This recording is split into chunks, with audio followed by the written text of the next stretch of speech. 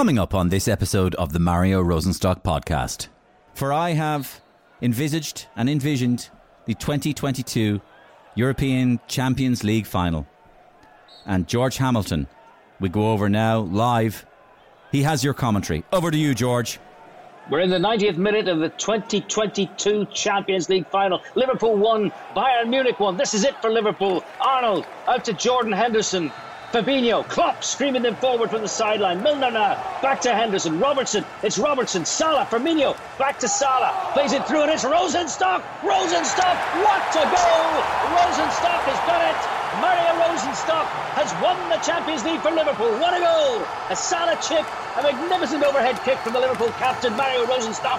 And he's won it at the death for Liverpool. Look at that. Oh my word, I've seen it all now. Yes! Yes! That's fantastic!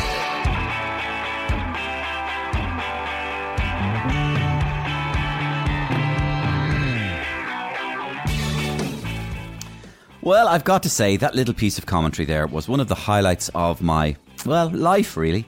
A dream come true for me. Definitely the next best thing to actually scoring the winning Champions League final goal. And also a mark of the man who joins me on this episode of the Mario Rosenstock Podcast. He's one of Ireland's best-known broadcasters, of course, and commentators, an unrivalled authority on all things sport, and great crack too, so it happens. It's George Hamilton. A voice that'll be familiar to any sports fan, of course, or indeed classical music fan, and I tune into his show regularly on the weekends, Hamilton Scores. George has so many brilliant stories collected over decades of rubbing shoulders with the greats of sport and travelling to major international football tournaments and Olympic Games all over the world. And we hear some of his best stories in this conversation. He just sat back in the passenger seat, put the recliner back a bit, lit up a cigar, and just chatted about everything. I hardly had to speak. I'm just driving the car. Chatting away, just chatting away to you, George. That's exactly it. Lighting up a cigar and he's catching the smoke. It's unbelievable, George. Booze was banned, you see, on match days. But we had our stash because we were living in this hotel. And we were out on the balcony on this warm night at 1-1 draw, just looking down at them. And I was walking towards the commentary position in the stadium in Hanover. And these guys were coming towards me and they were wearing green shirts. So I was kind of getting myself ready to say hello and have a bit of banter with them when they walked right past me speaking German. They weren't Irish at all. They'd decided to follow Ireland because Ireland was the story. The debate about it, a United Ireland soccer team, is the wrong way round. It's beginning at the end. Wouldn't it be great if? But how do you get to there? And somebody has to make the first move, and I don't see anybody making that move. That is all coming up very shortly here on the Mario Rosenstock Podcast, a podcast that is proudly sponsored, of course, by our friends at Currys, which is the only place to shop for TVs, laptops, kitchen appliances, and all the other consumer electronics you might ever need. So a big thanks to Currys for everything they've done throughout the year for us, and also to you. Thanks for listening, for hitting those little subscribe and follow buttons, for leaving ratings and reviews. Please do so today if you can. But especially thanks for recommending this podcast to your friends and family. I've had so many great comments over the year, throughout the year, and so many letters and emails, which you can send to me directly, of course, at mariorosenstock@gmail.com, and I read them all. That's what really moves the dial. Tell them about the comedy sketches, about the great guests, about the funny phone calls, etc. Spread the word, please. So, speaking of comedy, it's time to pay another visit to my fellow podcasters, who I admire so much, by the way, to see what they've been chatting about this week. Naturally, it's turning its attention to a festive theme. The annual debate over the Christmas dinner, etc., etc. Let's check in first with, Vogue and Joanne, see what they've been talking about. Joanne? Yeah? What are you doing for Christmas dinner? Christmas dinner? Fuck that. I can't be dealing with that, Vogue. What? No way. I wouldn't go near Christmas dinner. Why not? Coming out on Stephen's Day with my arse the size of a fucking 46A. No can do, girlfriend. I spent the entire year getting this arse of my dreams. Yeah. Flossing, polishing, pumping, squatting. And the other thing, don't forget. Riding. No, running. I don't fucking run anywhere, Vogie. Anyways, I'm not blowing this arse that I've so lovingly sculpted all year by spending a whole day ramming a roast bird down my throat. Look, the only thing I want down my throat this Christmas is a Yeah, we know. Well, listen, what are you doing instead? Hello? Hunger strike, obvs. Fuck off. I'm going full fucking Bobby Sands on this. What? Fuck it. If it gets me, at least I die with a great howl. You're mad. We're all dead in the long run anyway. Omicron is going to fuck us all up. Cheers. Cheers. Glug glug. And not only Vogue and Joanne, of course, one of the most fated podcasters this side of the world. This is Blindboy. Lads, Christmas dinner. I worry.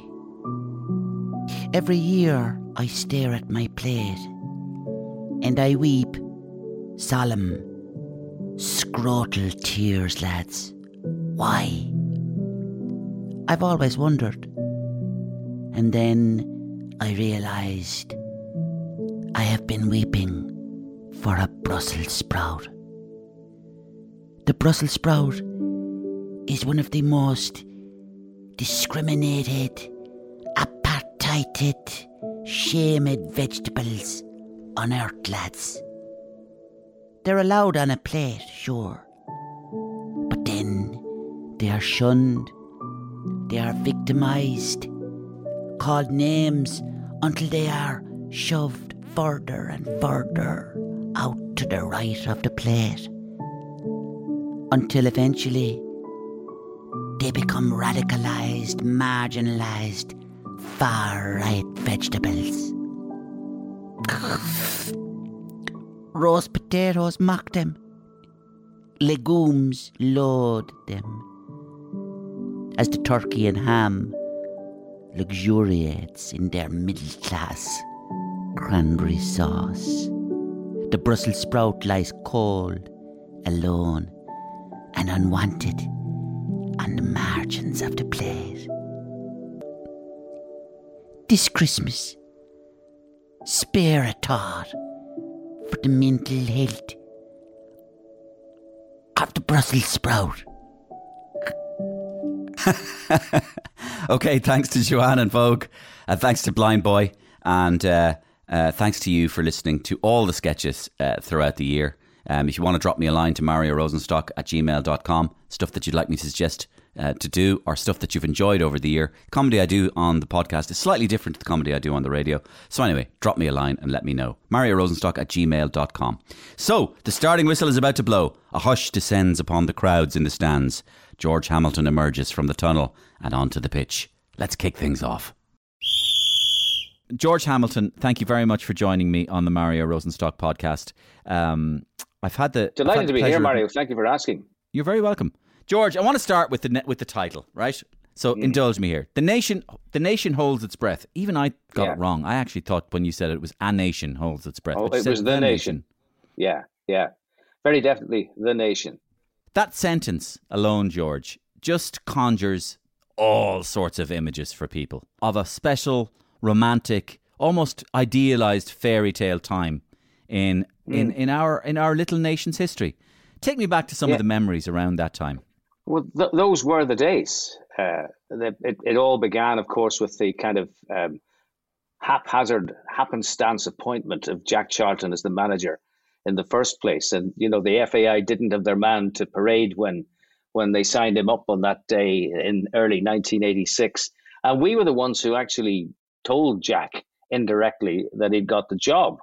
It's all in the book, but the story of Stephen Alkin and myself in Merrion Square that night with all the assembled football press, and when the announcement eventually came from behind the green door, everybody was scratching their heads in amazement. And not only that Charlton had got the gig, but how do we get a quote from Jack Charlton?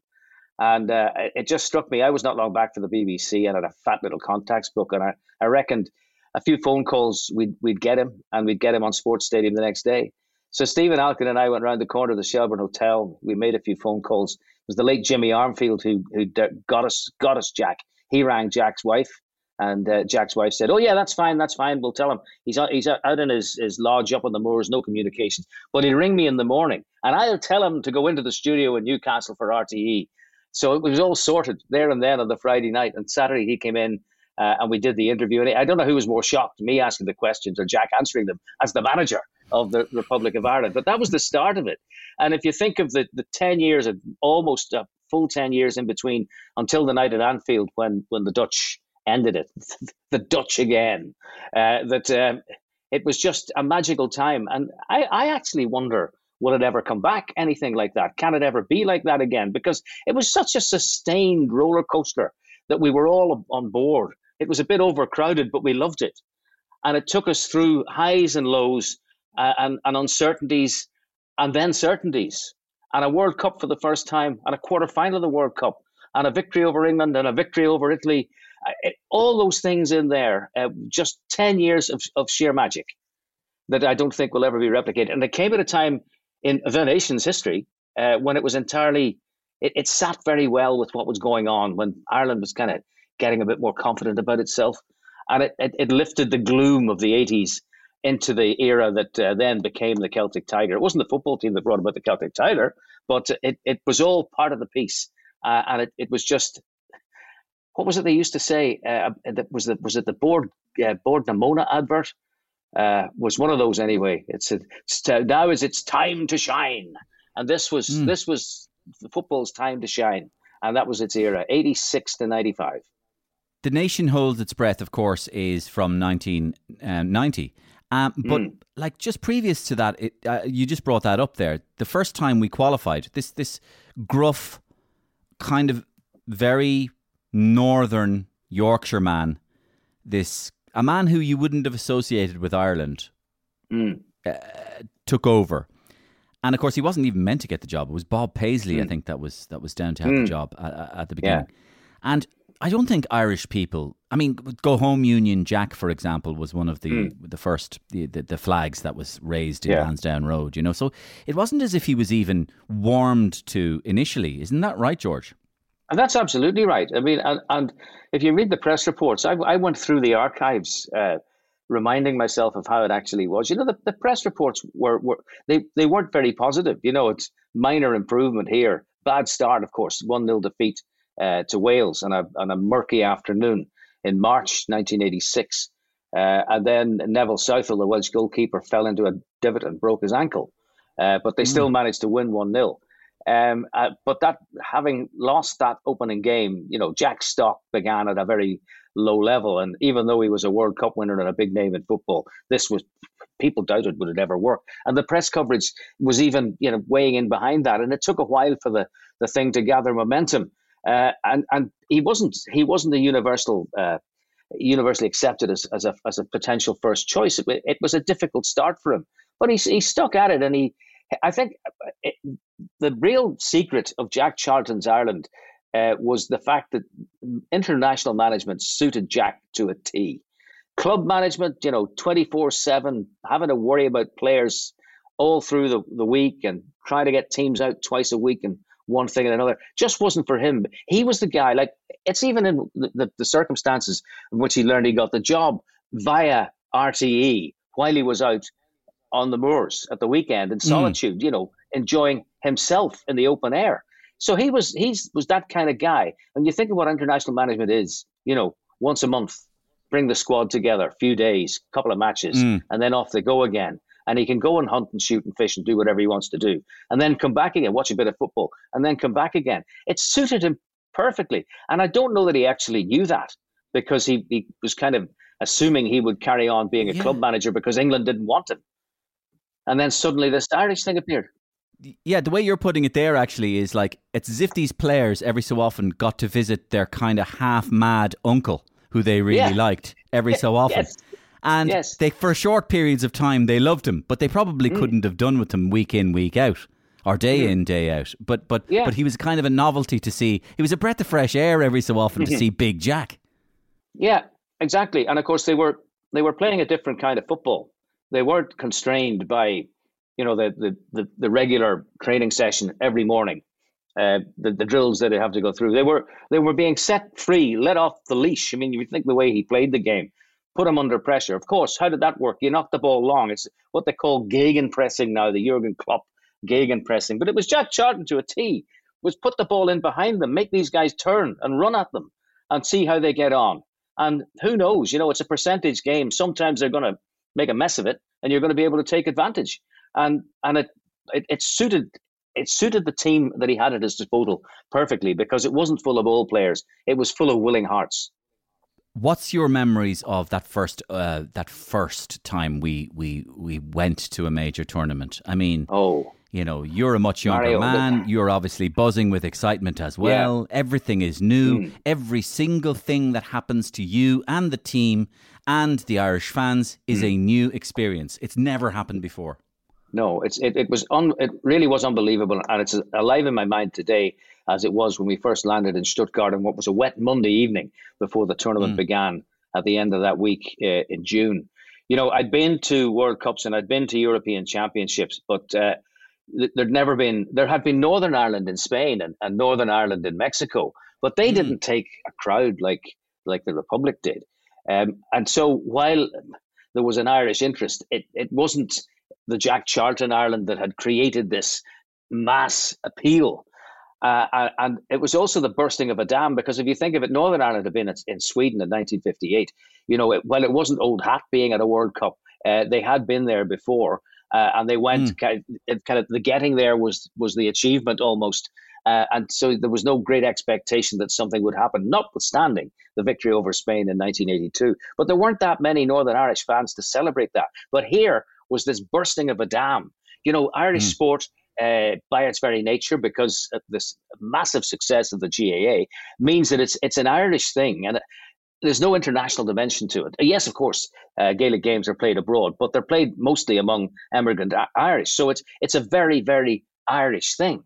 But this was the first time that the Irish, who are, you know, some of the most enthusiastic of sports fans around, because they love all sport. They take it all in. You know, the tip hurling fans following Munster rugby because there's no hurling in the winter. That kind of thing. They'll take anything if it's good and it's theirs. And suddenly there was this opportunity to go on an international stage, put on a green shirt and say, hey, I'm from Derry or Down or wherever, but I can wear a green shirt and it says I'm Irish. And the reason I'm wearing the green shirt is because my team is here at this major championship. And they really, really relished the opportunity to do that. And that's my memory. And you know, we talked to the chief of police in Stuttgart before the first game, which was obviously a potential trouble spot. And he said something which I thought was very wise. He said, I don't expect any trouble. You know, these people have come to watch football. Why would they want to fight when they can watch football in our beautiful city? And he was right. He was right. Now, they got on terribly well together. Things changed, of course, in the future. Remember Lansdowne Road in '95, but then in Germany in '88, it was fabulous. Yeah, but because I mentioned everything was for the first time, which means that when the fans of this world sport, the world sport is football, when the fans descend on Germany, they will for the first time establish their national, if you like, personality as fans.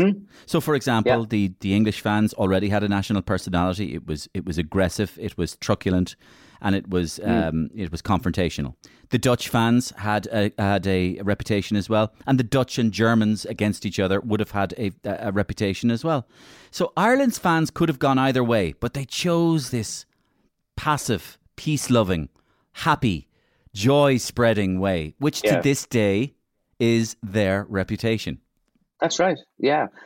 Obviously, before the game, anything, as you say, it could have gone either way. But I think once they'd won that game against England, any ancillary encouragement that there was among neutrals was encouragement to be the way you are, lovely, lovable, enjoying yourself because you're here. And that's the main thing, win, lose or draw. And you happen to have got a victory out of this. And isn't this marvellous?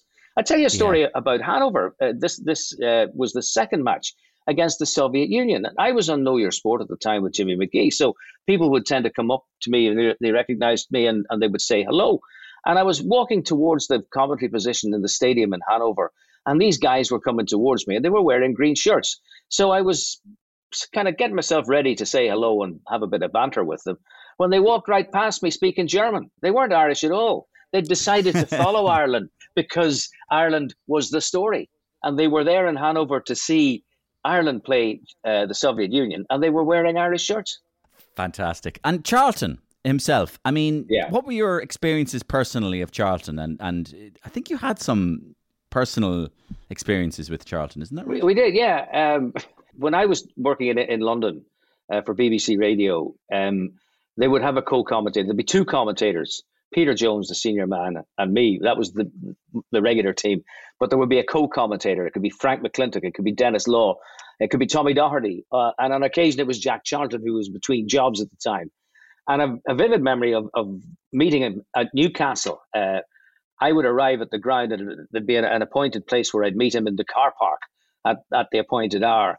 And it was all we could do to get into the ground because everybody wanted to shake his hand because he's from that part of the world. And when we got in to the kind of commentary area, which was the front of the director's box, the way it was set up, there was a seat for me with the equipment in front of it, and then Peter Jones would be beside me to one side.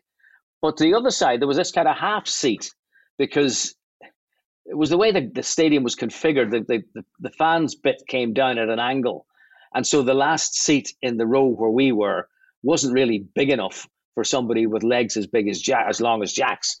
But he sat in there without complaint and did his work, and he was absolutely terrific. And he was the most genial of guy in company, and you couldn't have asked for more. So I kind of knew him when he got the job, and he kind of knew me. So we weren't mates in any sense, but I never found any difficulty with Jack. And the thing about Jack was, if he ever fell out with you, that was it. The falling out was over once the argument ceased, and he turned on his heel and left. Next time you saw him, there was no issue whatsoever. We were back to square one. So he didn't hold grudges. He was able to. Not at all. He was able to move ahead. Yeah. Yes, absolutely. And there's another lovely story of the days that they were.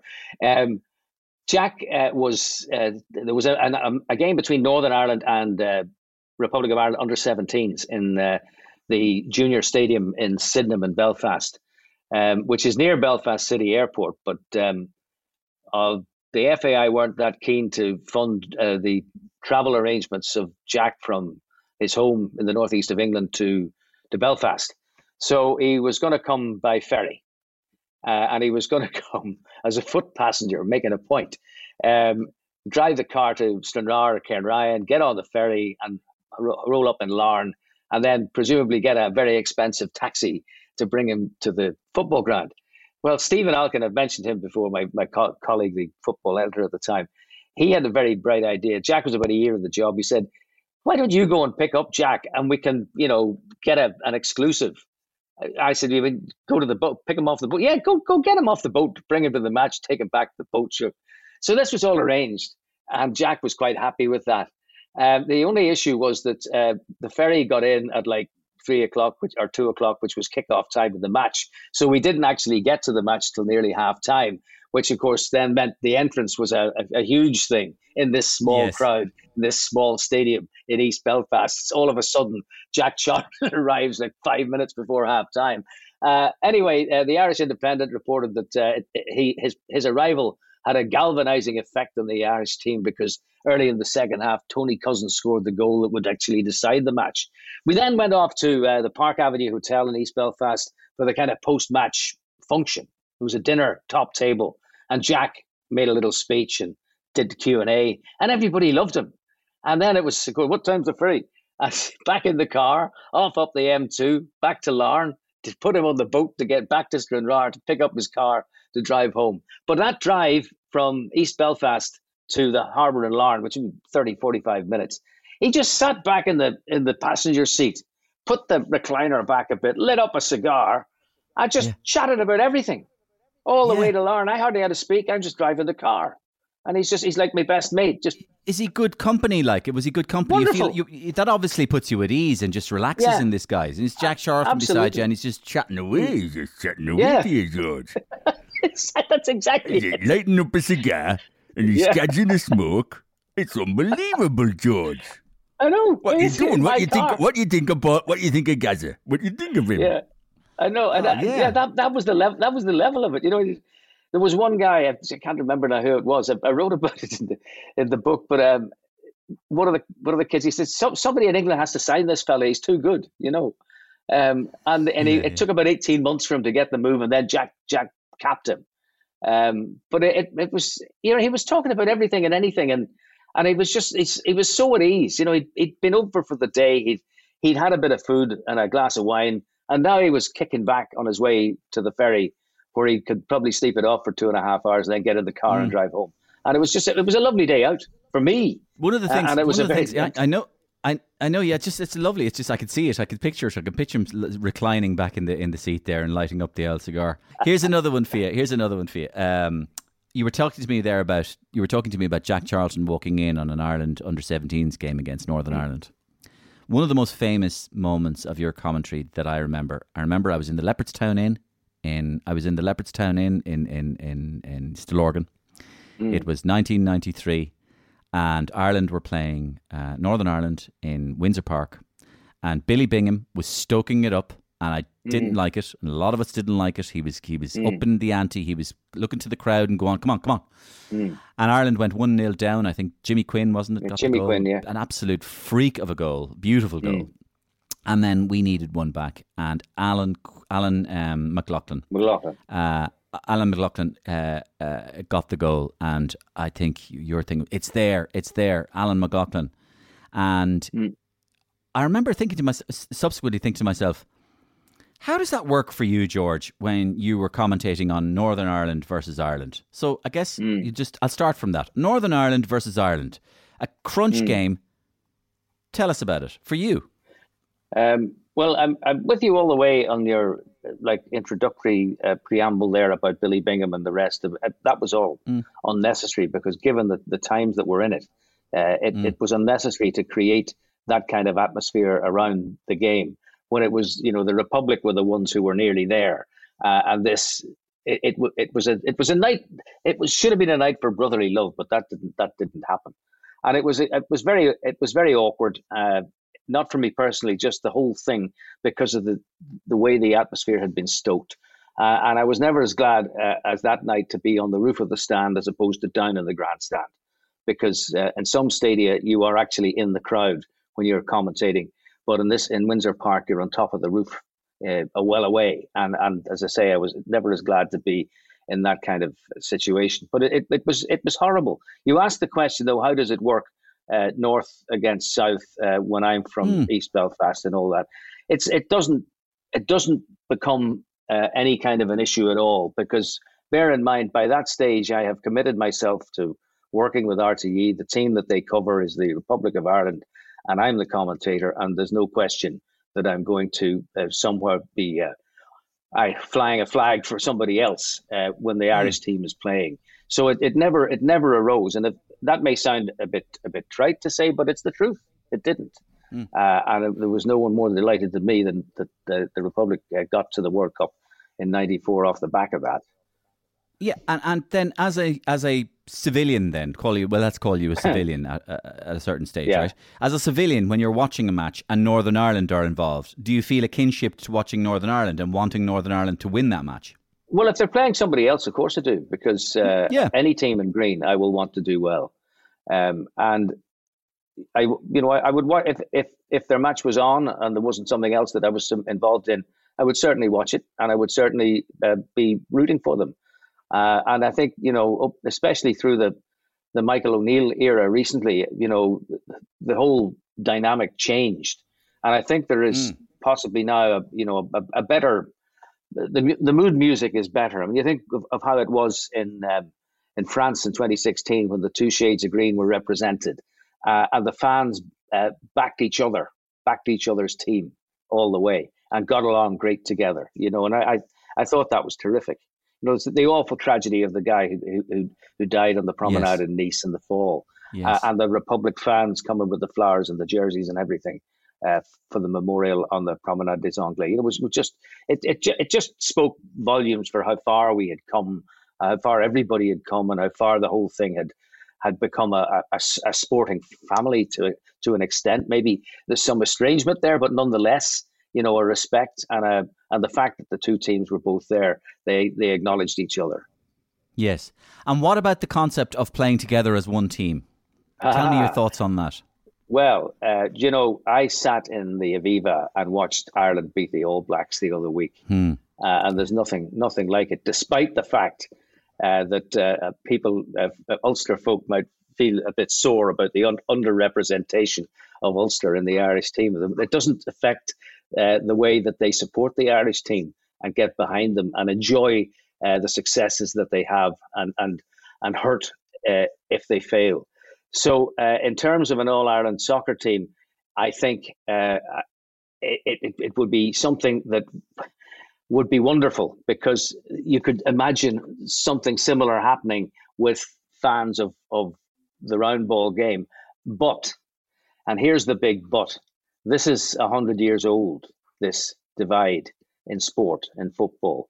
And I would draw a parallel with, a courtship where one party fancies the other and makes the first move and tries to bring about, for want of a better word, a marriage. Courtship, wooing, all the rest.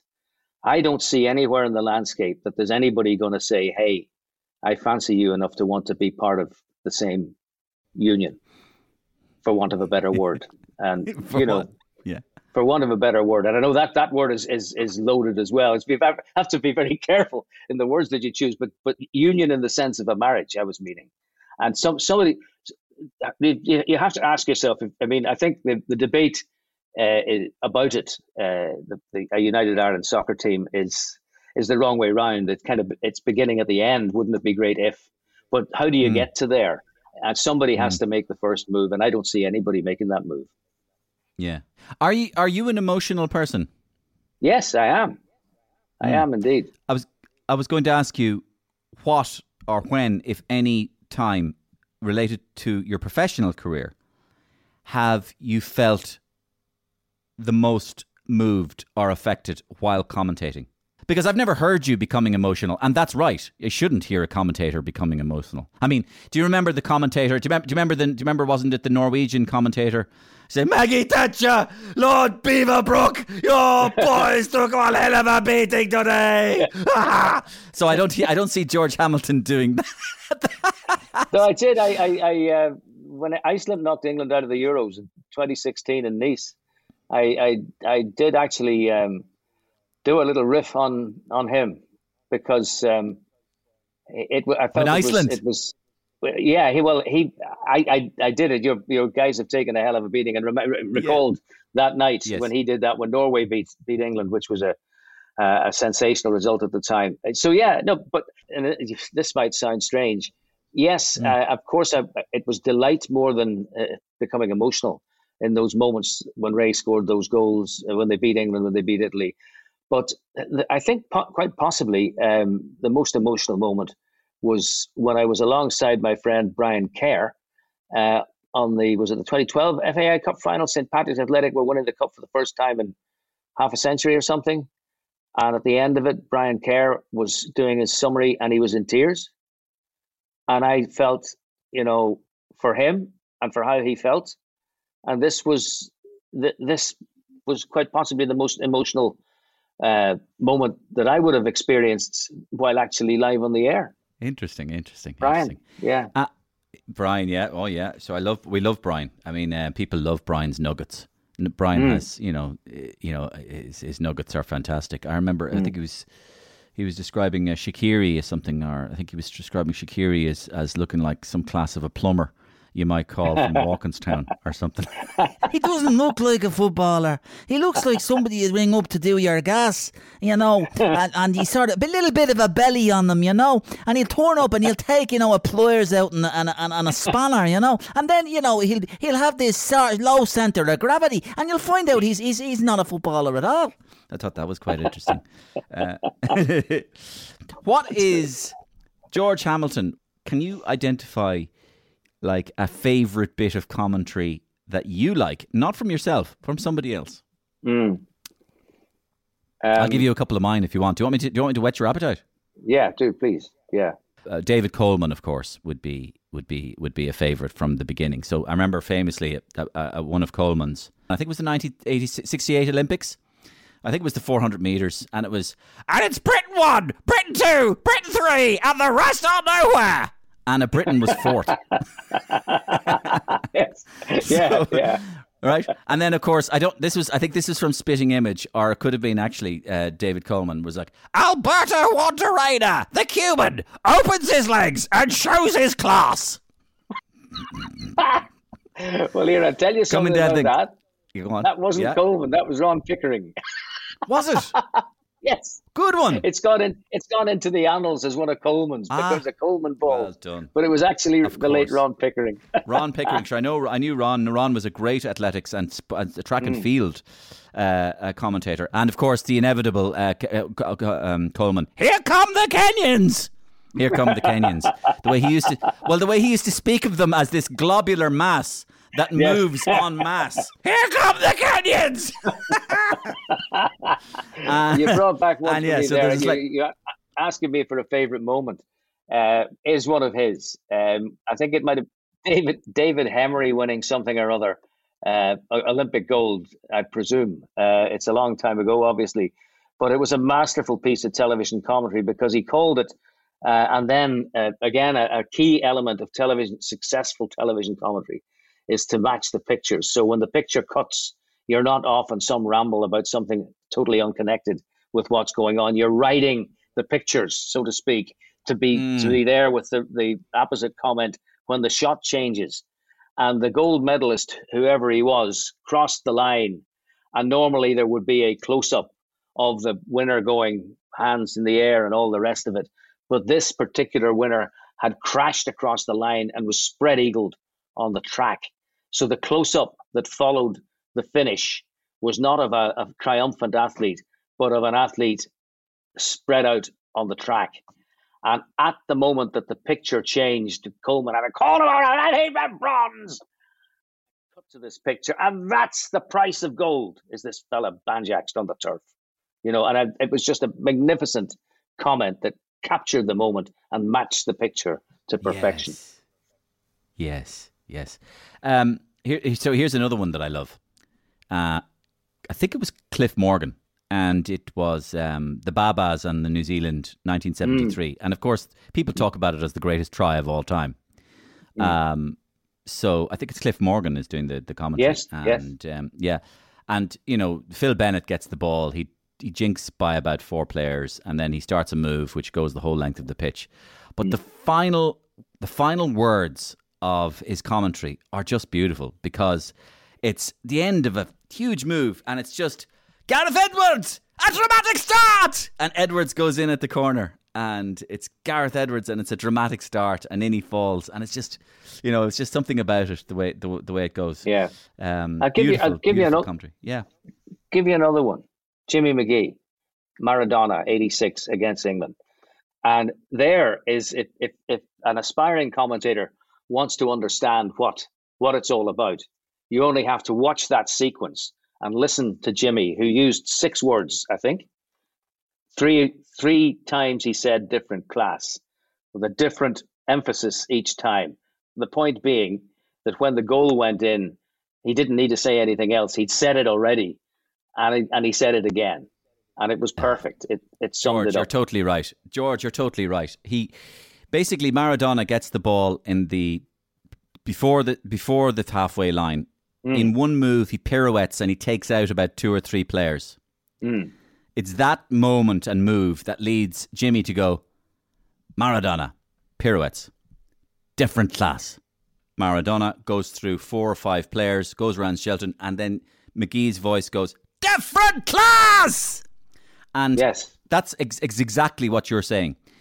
Just back to something you said there a minute ago, and you, of course, mentioning no names. Do commentators talk too much now? In a lot of sport, a lot of the time, do some commentators talk too much? We talked 2 things there. You mentioned Coleman there hitting the mark. That's the price of gold. And we mentioned Jimmy there, just saying different class. You talked about riding the pictures. Is there a pressure on commentators maybe to fill too much space? You have I don't know that there's a pressure on commentators. I think the thing is that the modern commentator seems to feel that because there are so many more statistics flying around now than there ever were, that the modern commentator feels the need to bombard the viewer with statistics and information that is not entirely relevant. I mean, I come back to my original point about writing the pictures. The picture is the story. The match is the thing. It's not about what happened last week. It's not about the fact that, these guys played a game 12 months ago. It's not about any of that. It's about what's happening now. And if you actually analyze it, Mario, and think about it, we come on the air. I say we, stations come on the air 45 minutes, maybe more before a game. We've had Richie Sadlier and Liam Brady go through all of this in the studio before the match even starts. The match is a blank canvas. You don't need to bombard the viewer with statistic after statistic. It's about responding to whatever happens in this unscripted drama. That's, to my mind, what commentary should be about, not poring over stats and reading notes while something's happening that you're not seeing because you're reading your notes. And you hear that all the time. Are you, this is probably a more difficult question to answer, but you can answer it the way you want it anyway. I suppose there's a little bit of an ongoing debate about the direction that Irish football is taking. Well, I suppose less of a debate now because I guess we've had some appreciable progress. Would you agree that we've had some appreciable progress and this is the right way to go? And would you be on side about this, or would you be wait and see man? No, I think they're moving in the right direction. I think difficult stepping up from underage management to take the senior team, and there's got to be a betting in process. Stephen came in with his ideas, and he was basically going to change everything, but then rapidly learned that you can't change everything all at once. And so what he has ended up with after 20 games is a kind of a blend of the old and the new. And I think the fact that he has shown that he's capable of learning on the job has helped him with the appreciation of the squad for what he's trying to do. So I actually think the results, of course there were some terrible results, like the home defeat by Luxembourg, but they turned a corner with Serbia at home. I thought they had done well in Portugal, but were suckered into defeat with Ronaldo doing it again. I mean, they put in four decent performances against the two top teams in the group and ended up finishing third. Now, looking back across the piece, you'd have to say, were we going to get better than that? The years that we did get better than that, we were special. But that's where Ireland is. Like, it's on the third level, hoping to break onto the second level in the playoff spot. But against the two big teams in that group, they played well. Maybe didn't beat them, but the home draw against Portugal, the nearly event in Faro, and the draw at home to Serbia, the late determination bringing them that, and a close defeat away to Serbia. So I think on balance, he should get another crack and see can he get them to the Euros. The route might be through the Nations League, but if he gets them to the Euros, then it's all worthwhile. I think one of the nobody cares what I think about this, but I'll just throw it in anyway. I think one of the nice things is that a few people like me who would be on the outside but would be a fan noticed that other teams are capable of playing football with very, very meagre resources. They are still capable of playing football. To wit, Northern Ireland. Have been. There was a period Northern Ireland went through a couple of years ago there. Last few years with Michael O'Neill, they played some exquisite football and also married that with decent results. Yeah, having gone through a period before that where they couldn't buy a goal, you need to give things time. The argument that we don't have the players is wrong. I think you need to play and be coached to play in a certain way, and I think they can learn. They're all decent players, and I think that we forget that it's a team game as well, and a team can be taught to play as a team. I mean, I know this. I know the example of Greece 2004 is always used, but it is opposite the example of Greece 2004. And if you consider the big boys, I mean, Brazil were beaten 7 by Germany in the World Cup at home. Germany fell off the radar around the noughties themselves, So it's big teams can go bad too. It's not a given that everything is going to be as it seems. Yeah, absolutely. Change the question. I mean, your first World Cup was 1978. What age were you then, George? 28. 28. 28. I'll ask you. I'll go through the World Cups with you, right? And just give me an image from your head. It can be football or it can be social. A social image, something that you remember, something that you saw, something that was whatever. So 1978, Argentina. Archie Gemmel's goal against the Dutch. Scotland nearly qualified. policemen in navy blue fatigues as opposed to uniforms, but no kind of overt military presence in a dictatorship. Just a lovely, lovely place in the foothills of the Andes. Lovely, lovely people, and happy memories. In a dictatorship, of course, that was the interesting thing. And around the time of the so-called disappeared and all that, it was very, very, very strange. 1982 in Spain. Lying by the pool with the Spanish goalkeeper. We were in the same hotel as the Spanish team. Arconada. Arconada, that's the very man. And he was on the next sunbed reading his book. Great stuff. Just before or after he got scored on by Jerry Armstrong? That was before he got scored on by Jerry Armstrong, because they left. That was the first phase. They left the hotel to go to Valencia to play Northern Ireland, and it was Northern Ireland who came back to take Spain's place in the same hotel. Yeah. So it was you that put something in his Pina Arconada. I love it. Sorry, dumb joke. 1986 in Mexico.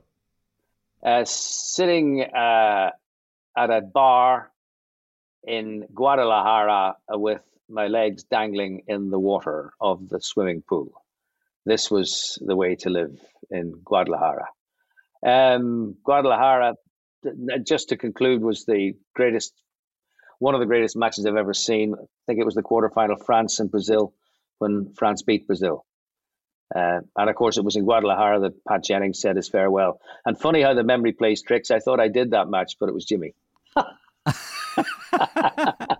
That's interesting. Imagine a match that you thought you did and it was somebody else. Yeah, I know. That's interesting. Over the years, my mind 1990. convinced me I'd done that.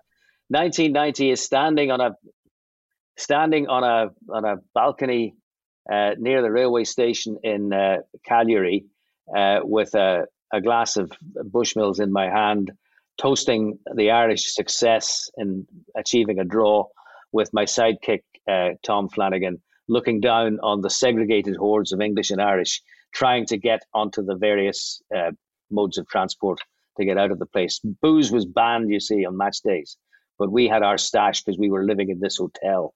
And we were out on the balcony on this warm night at 1-1 draw, just looking down at them. I know you might have expected me to say Genoa and the nation holds its breath, but that of course is above all. That is the ne plus ultra. Is that the phrase? So I'm looking for another memory for you. 3 of my best friends were at Genoa, and none of them can remember it because they were all so pissed. Oh dear, that's a terrible shame. Well, it is a terrible shame, but it's the truth. I mean, people.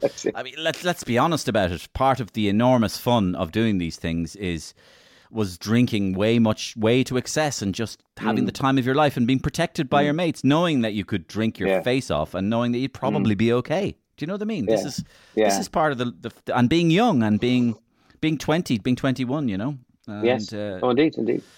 94. 94. Was sitting in a commentary box with Niall Quinn again in Giants Stadium when Italy were defeated by Ray Houghton's goal. And it being an American stadium with an American booth, we were behind glass and we were sodden with sweat. It was so hot. But and of course, we went on to Pasadena ultimately. My minder on that trip was the late Ty DeBrune. We were sheltering under cardboard boxes from the heat, cardboard boxes that were out to protect the equipment from the heat.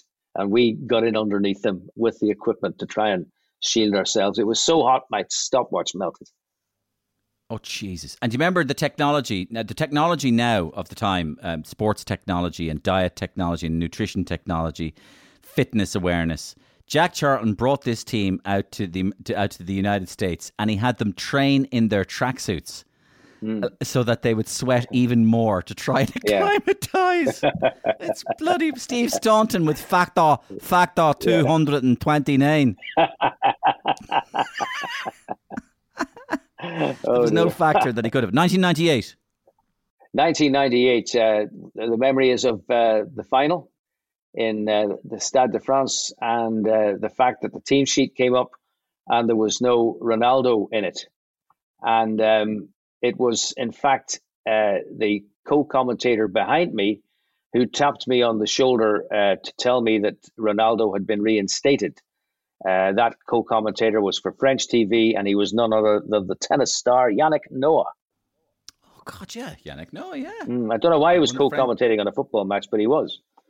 But Jim Beglin had spotted that Ronaldo was missing from the team sheet. It came up as a list of a squad list with X's against who was playing and X's against who wasn't. And Ronaldo was among the X's who weren't playing. Jim spotted it. I went down to try and find out what was going on. And anyway, nobody knew anything. And it was suggested that the boot sponsor needed him back in the team. But it was Yannick Noah who leant over and tapped me on the shoulder and said he's back in again. Nice one. Yeah. And we'll never know what happened to Ronaldo, of course, will we, before that match? No, we will never know. Funny, strange. It was a strange one, wasn't it? People have said there was rumours that he may have had an epileptic fit before the match. There was just there was no telling as to what it was going to be or what it had been, and we're still none the wiser. And he played like a zombie. Yeah, George, I'm really enjoying this, and we're nearly reaching a conclusion. A few people have been listening to this podcast live, and they're on the phone, and they'd love to talk to you if that's okay with you. Yeah, sure, absolutely. Brian Kerr's on the line. Say hello to Brian. Brian, how are you doing? Good to talk to you. How are you doing, George? I'm really enjoying the podcast there. I just have a bit of a problem with you there, George, about that St. Pat's story in 2012. That never happened at all, George. I wasn't crying at all. Now, I'd like you to take that back. I had an onion sandwich on Iron Road there. No, hold on, George. I had asked him, the fella came down from catering and he said, I'll have a tea or coffee, and I said tea, and he said, there's no water. Okay, fair enough, Iron Road there. But I said, do you have any sandwiches? And he said, no, but I've got some bread and onions. So I said, give us an onion sandwich. So I ate the onion sandwich, but it started dripping out of my eyes. I started crying. Now, you're saying I was emotional in St. Pat's. I wasn't, George. I wasn't. I'll take it back. Take everything back, Brian. Take it all back. Okay, Robbie Keane is on the line. Oh, Robbie. Say hello to Robbie. Ibaraki. Remember that. Hiya, Robbie. No need for the bad language there, George. How are you? Come here. Can you remember your commentary from Ibaraki when I scored in the 1-1 draw with Germany? I don't remember what I said, but I remember it was the only goal that the big man conceded. Oliver Kahn conceded the whole tournament before the final. I remember that. I think Queenie kind of knocked it on, and I just put it sort of shuffled by the can and just kind of got it. Can you name? Just a question for you. I know you presented Know Your Sport there for years. I have a question for you. Name all the clubs I've played for. Oh, goodness. Go on. Wolves. Go on. Yeah. Milan. Yeah. Man City. Yeah. No. Oh, goodness. Villa. Yeah. Tottenham. Yeah. Celtic. Yeah. How many am I missing? About 17. Coventry. Oh, yes, of course. Yes. Galaxy. Yeah. Who could forget Twix. that? Mars Bar. Round 3 Macintosh. Wibbly Wobbly Wonder. Chalk Ice. So that's Robbie, yeah. Who else is on there? Oh, yes. Let me see who else is on. Oh, yeah, Kenny Cunningham. Kenny Cunningham's on the line. Say hello to Kenny. Hello, Kenny. Good to talk to you. Yeah, I'd just like to ask George at this particular point in time, this particular moment in time, who does he regard as the greatest player he's ever seen or saw in the flesh at that particular moment in time, now at this particular moment in time? Have to be George Best, Kenny. Have to be George Best. I was simply a fan back then, and I've never seen anybody quite like him. When did you see him, George? When I was at school, basically. Yeah, and then, of course, I saw him. He was playing for Northern Ireland. There was a match every... How did he play for Northern Ireland? Did he play as well for Northern Ireland as he was playing for Manchester United at the time? He did. He was absolutely fabulous. And when you consider the nature of the pitches back then and the protection or lack of that there was for players like him from referees, that he was able to play the way he did was quite sensational. And there was the famous victory. I think it was Scotland. He more or less beat them single-handedly, and it was in a pretty muddy pitch that October in Windsor Park. Oh, no, he did. He was great, and everybody loved him. He was just a superstar of his era. And did you meet him? Much. I did, yeah. One of my proudest moments was in an air bridge at an airport in Brazil, where I found myself queuing to get onto a plane behind Louis van Gaal, who was the manager of the Netherlands, and my friend Kees Jansma, whom I'd mentioned as a commentator earlier on, who was now the press officer of the Dutch Football Association. And I saw Kees ahead of me, and I tapped him on the shoulder, said, "How are you doing?" He said, "Hey, George," he said, and started to talk, and then turned around and introduced me to Van Gaal, and introduced me as the man who introduced him to George Best.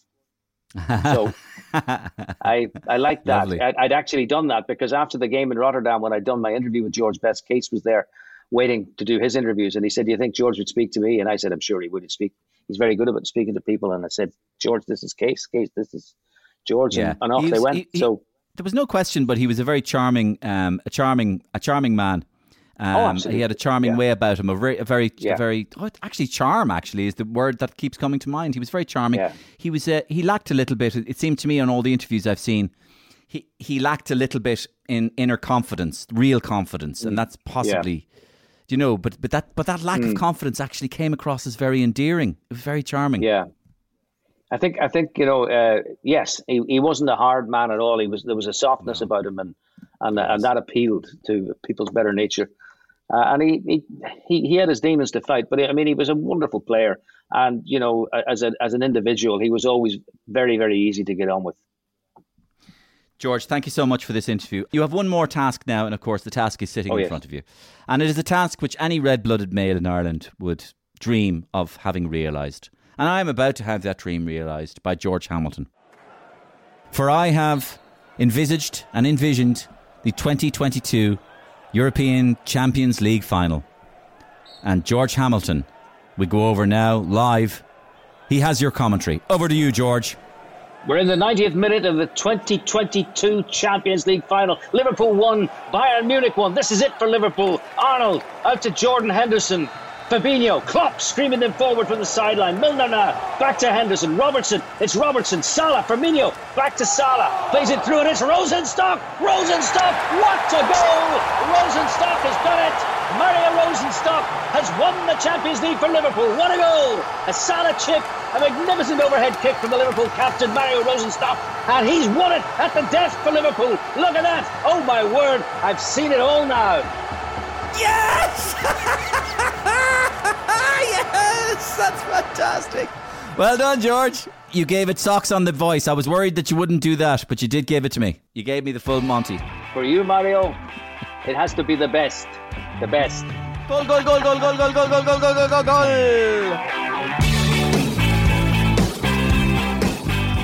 And that's it from George. And that's it from me. George's fantastic book, The Nation Holds Its Breath, is in all good bookshops now or online. Thanks, of course, to our title sponsor, Curry's, for being great supporters of the Mario Rosenstock podcast throughout the year. And of course, thanks to you, the listeners, who we do it for and who we couldn't do it without. Thanks for subscribing. Thanks for following. Send as many emails and letters as you like to me, MarioRosenstock@gmail.com, with your suggestions, with your compliments, or with your critical suggestions. That would be good as well. Next week we have a special episode. It's a selection box episode featuring some of the best moments from the best interviews, curated together in one episode by Patrick and myself. We hope you enjoy it. It's our favourite bits from 2021. All that remains to say is have a safe, happy and merry Christmas. Bye bye.